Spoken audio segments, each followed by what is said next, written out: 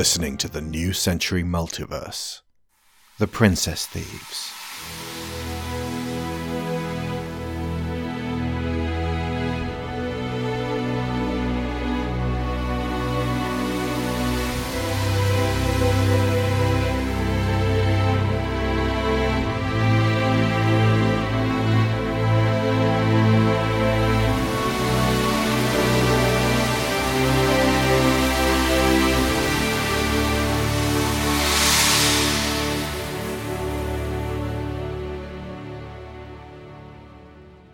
Chapter 14.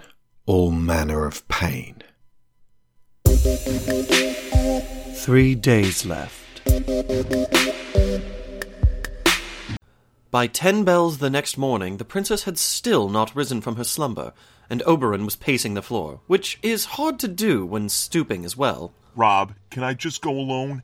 How is it safer having her with us? Oh no, I know how these things work. If we go to check on your brother, that's when Mortimer betrays us, and Frog marches Gwendolen back to the palace to claim the full reward. I'm heartbroken that you still don't trust me. Or that's when the Knives, who've been watching this house... Nobody knows we're here. Or they see one of us randomly exiting the building. That's when they strike.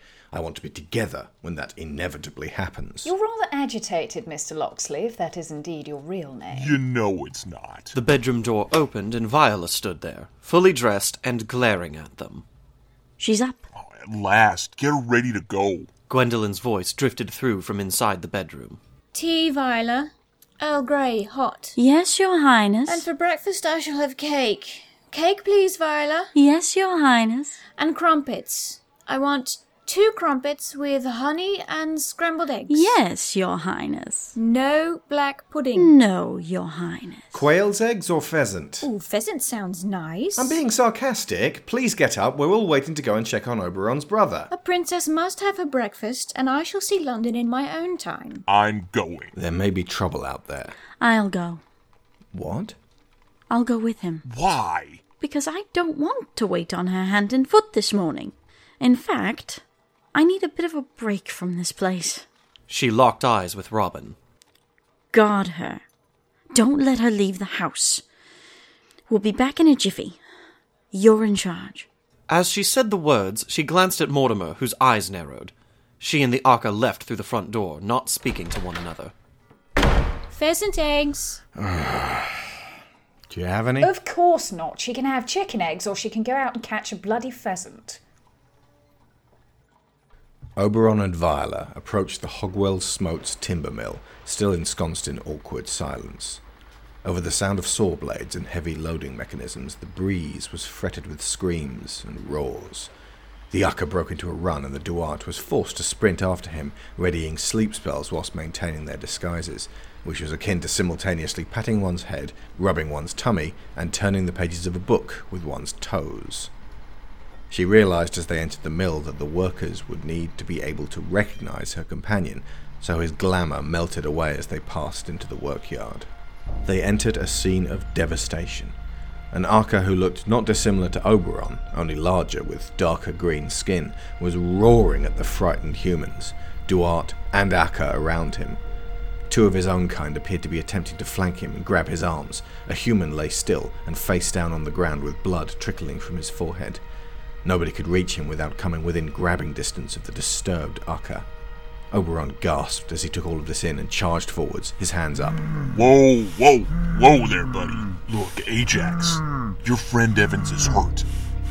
We have to help him. Ajax clutched at his head and stepped backwards, his eyes closed, panting hard. We have to put it out of his misery. No, I've got this. I'll take him away from here. If Evans is dead, he's got to face the hangman. Law of England, innit? He's not dead. Come on, Evans, get your ass up. The human foreman stirred as Oberon, never taking his eyes from his brother, gently pulled him upright and moved in between to shield him. Viola, who was standing at the periphery, twinkled her fingers in a reverse sleep spell. Evan's eyes opened wide. He tasted mint and he gasped.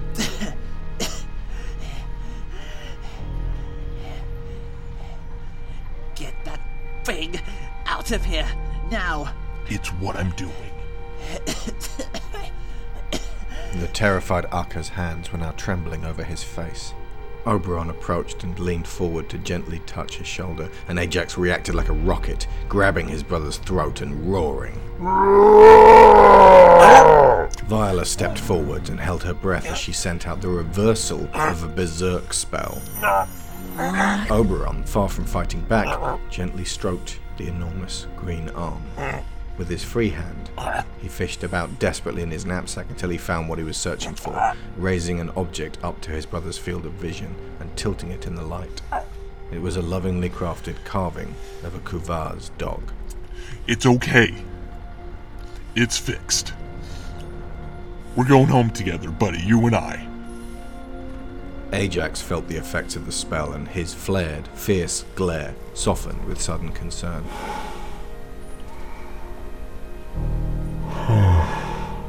Oberon sensed the magic in the air, a now increasingly familiar sense of taste, though no food had touched his tongue. This one was licorice. But he recalled darkness tasting of boot polish, sleep tasting of lavender, and confuse of milk and ground black pepper. His gaze moved to Viola, and for the first time she smiled at him reassuringly. As Ajax released him and nodded sadly, confused but amiable, there was a tiny shift in the immense weight on Oberon's shoulders. Gently, indicating exactly what he was going to do, he placed a palm in the small of his brother's back, and handing him the dog to hold, he led him from the factory to the lodging. Behind them, the stunned workers muttered with fear and loathing in their eyes. Viola followed in their tracks, a stone in her gut. She felt a strange mix of wretched regret and a glow of kindness. At the empty lodging house, lined with bunks of 3 different sizes but uniform utilitarianism, Ajax found his trunk with his belongings. Before they left, he pulled from under his mattress a length of dark mahogany. It appeared to be beautifully sculpted furniture, until Viola realized what she was looking at. Ajax handed the artifact to Oberon. Brother. It was a war club, carved with graceful, strong, sure, curved lines. Oberon took it and turned it over in his hands, lost for words. It's your best work yet, buddy. I'll be keeping this with me from now on. It's magnificent. Ajax grinned a little bashfully and glanced at Viola. Oberon stared at her too and found himself returning that smile from earlier. But now, we gotta beat it. You'll have to forfeit your last week's pay. I have to take you to stay with Scarlet until we can figure out a good home for the 2 of us. Viola, they're probably gonna be looking for Akka on the street. Can you mask us both?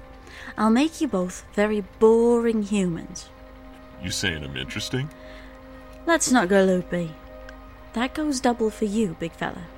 Ajax nodded, and the 2 apparent humans and their allegedly dull Duarte companion quietly left the Spartan lodging house of the Hogwell Smotes timber mill.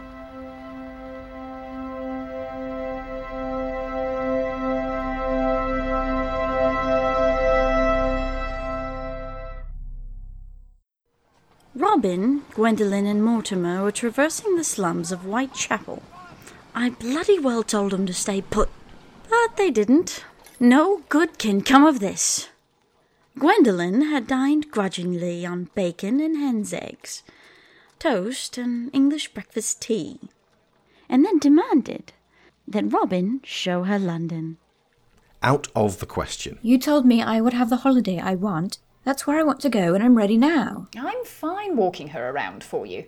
I once had an old English sheepdog she reminds me of. You're so bloody rude. You're more hairy than she was, of course. You're just as much of a complete bitch.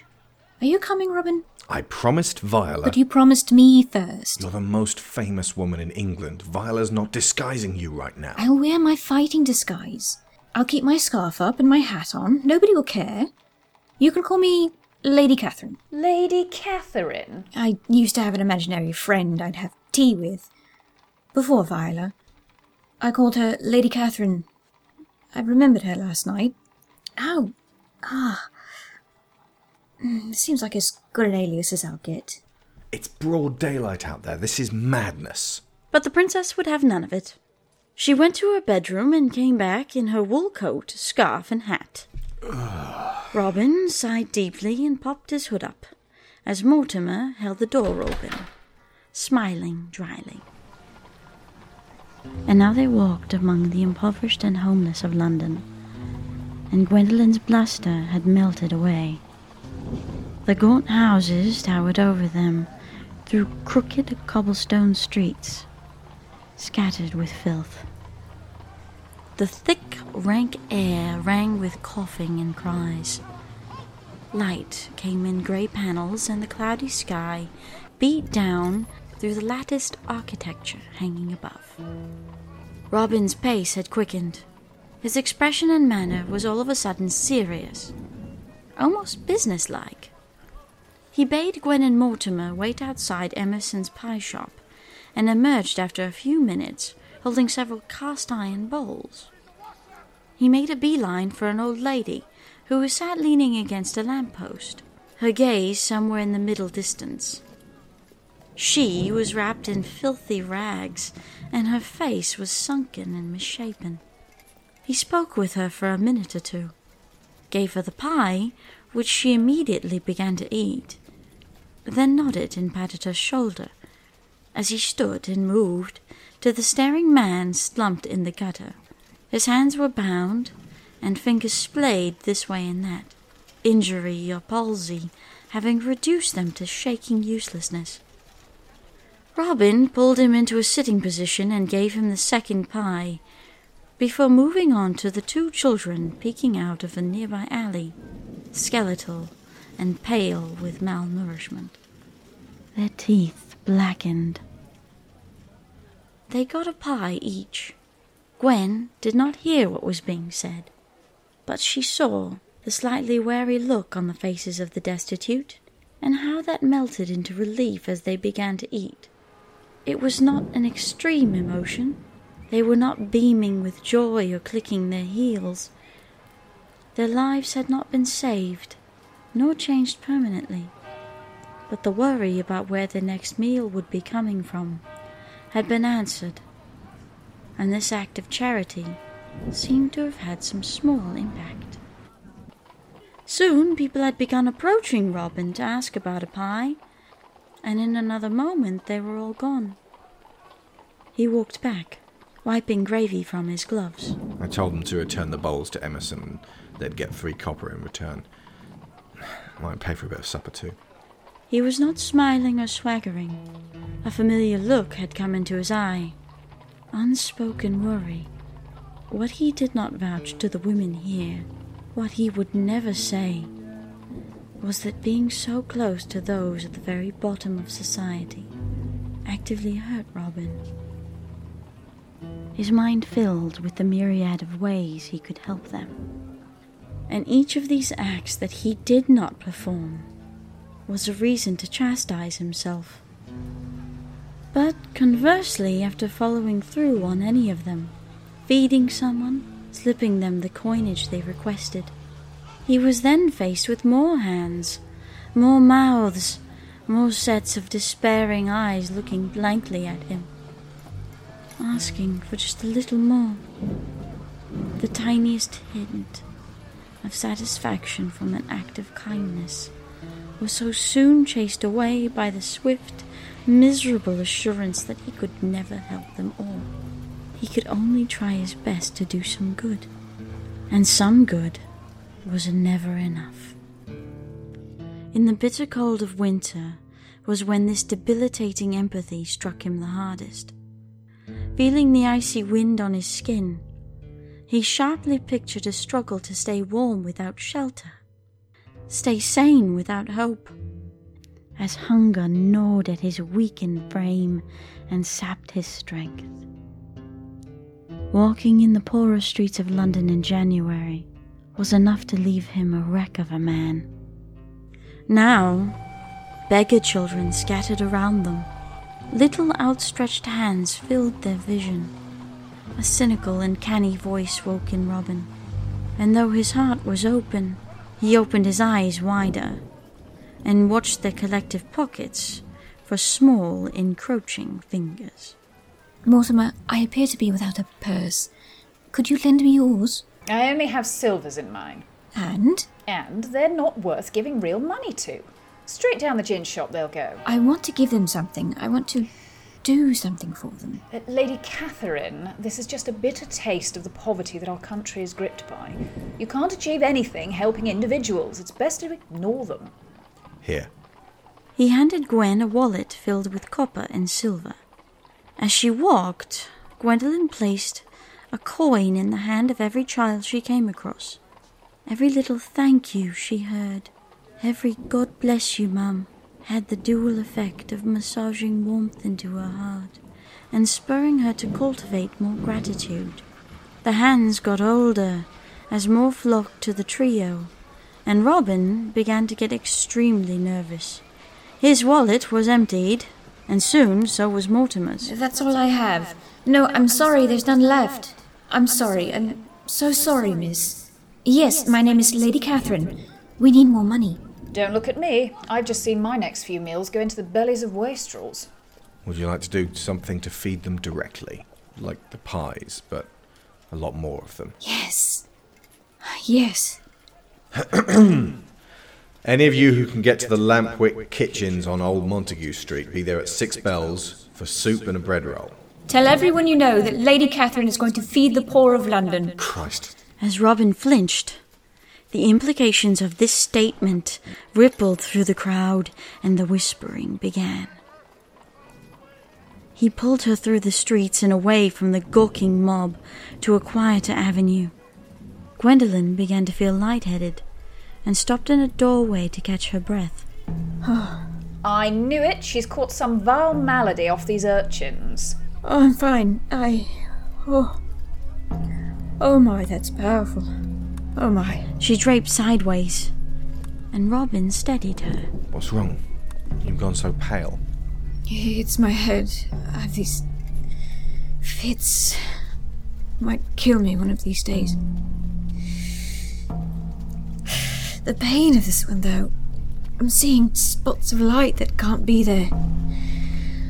And then there's my old friend, the grey, angry wall of fog closing in. Oh, I need to lie down. You can't lie down here. Then take me to bed. Take me to bed, Robin. Please. We need to get her to a friend of mine. The Thirsty Hog Inn in Fulham. That's miles away. We'll take a cab. I'll send for our things and our horse, but I've got to get her somewhere I know is safe. And honestly, we should have gone there yesterday instead. I'm sorry for not trusting you as a host. That's fine, but I'm coming with you. Fine. Come on, Lady Catherine. Where are you taking me? We're going to meet my friend Scarlet Wilhelmina, and then you're having a lie down. Oh, good.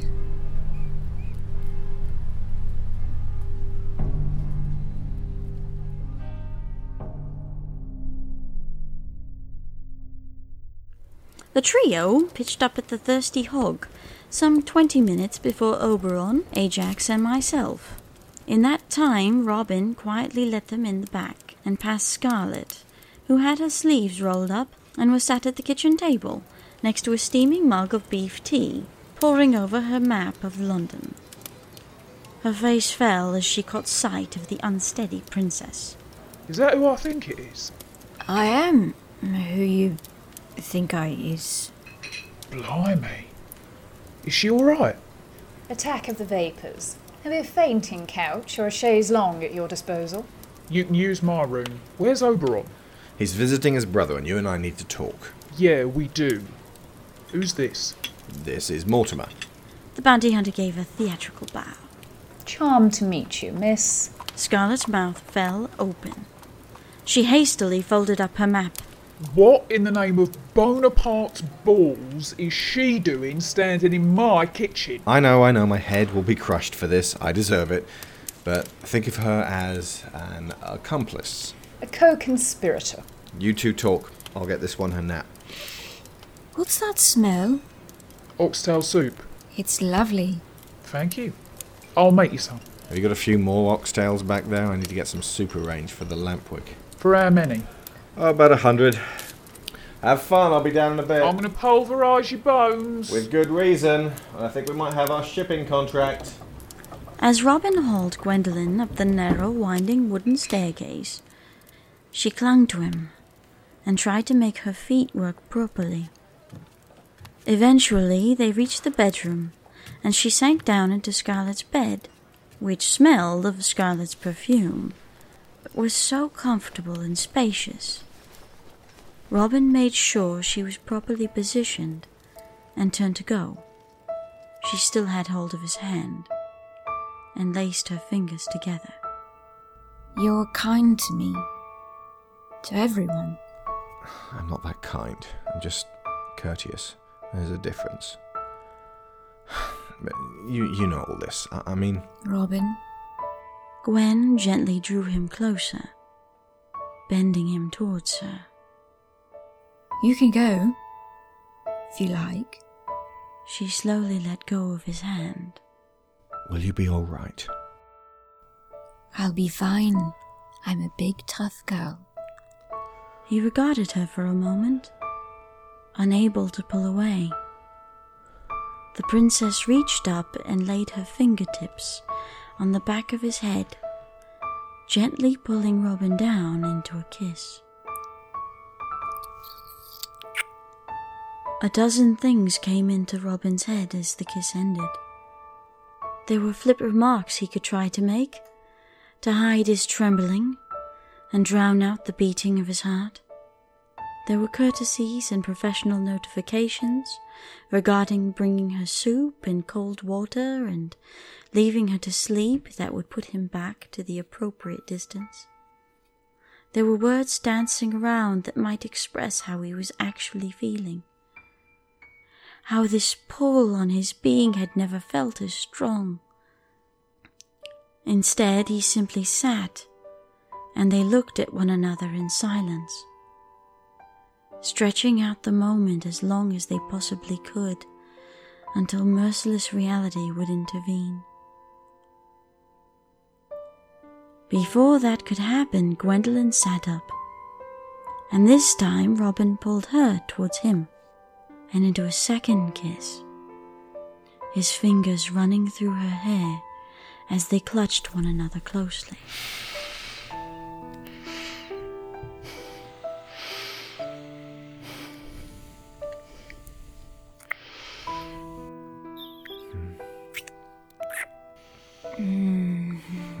The pounding pain in Gwendolen's head intensified and threatened to overwhelm her senses. But right now, she didn't care. She simply knew that she loved him, and that this rush of fierce feeling, as though all was finally right in the world, was entirely worth the agony.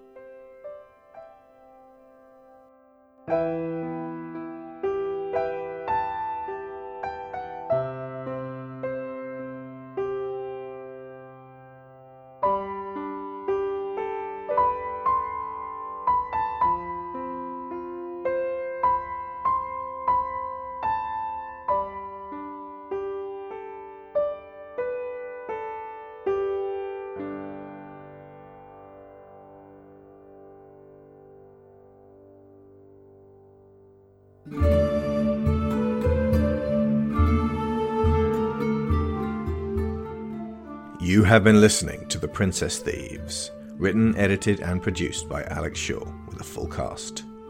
Princess Gwendolen, performed by Theo Lee. Viola, performed by Loretta Saylor. Robin, performed by Alex Shaw. Oberon, performed by Matt Wardle. Scarlet and Mortimer, performed by Sharon Shaw. The Nag, performed by Spencer Lieb. Ajax, performed by Alistair Stewart. Evans, performed by Pascal Dooley. Millworkers, performed by James Batchelor and Matt Ramsey. The Princess Thieves theme was Arrival by I. Sazanoff of Shockwave Sound. Heavy Heart, Long Note 3, Teller of Tales, Perspectives, Touching Moment, and Angevin, composed by Kevin MacLeod of Incompetech.com. Many soundscapes provided by Tabletop Audio and ASMR Rooms. The New Century Multiverse is funded by Patreon, and our $15 sponsors get credit every episode, so thank you to Aaron Lecluse, Abel Savard, Angus Lee, Benjamin Hoffer, Brian Novak, Cassandra Newman, Chris Finnick, Christopher Wolfe, Connor Kennedy, Dan Mayer, Daniel Salguero, Dan Hepner, Dave Hickman, David Shealy, Duran Barnett, Finbar Nicole, Frankie Punzi, Greg Downing, Jameis Enright, Jesse Ferguson, Joe Crow, Joel Robinson, Johan Clayson, Joe G, Josh Waster, Kat Essman, Kevin Vahey, Lorraine Chisholm, Matthew A. Siebert, Matthew Webb, Michael Haskell, Robbie Crow, Sarah Montgomery, Tima Helaz Harjo, Tim Rosensky, Timothy Green, Toby Jungius, Tom Painter, Trey Contreras, and Valencia Burns. If you'd like your name up there, you can support us for $15 a month, which gets you all the previous bonuses for the $3 to $10 supporters, including 2-day early access to all podcasts, dozens of hours of backstage bonus material, including Digital Cowboys episodes and Behind the White Scarves, the complete audiobooks in uninterrupted MP3 form, and the New Century Multiverse novels in ebook form. And on top of all that, you also get the satisfaction of knowing that you are seriously contributing towards the production of one of the better movie podcasts, and an audio drama series unlike any other. That's not bad for the price of a DVD every month.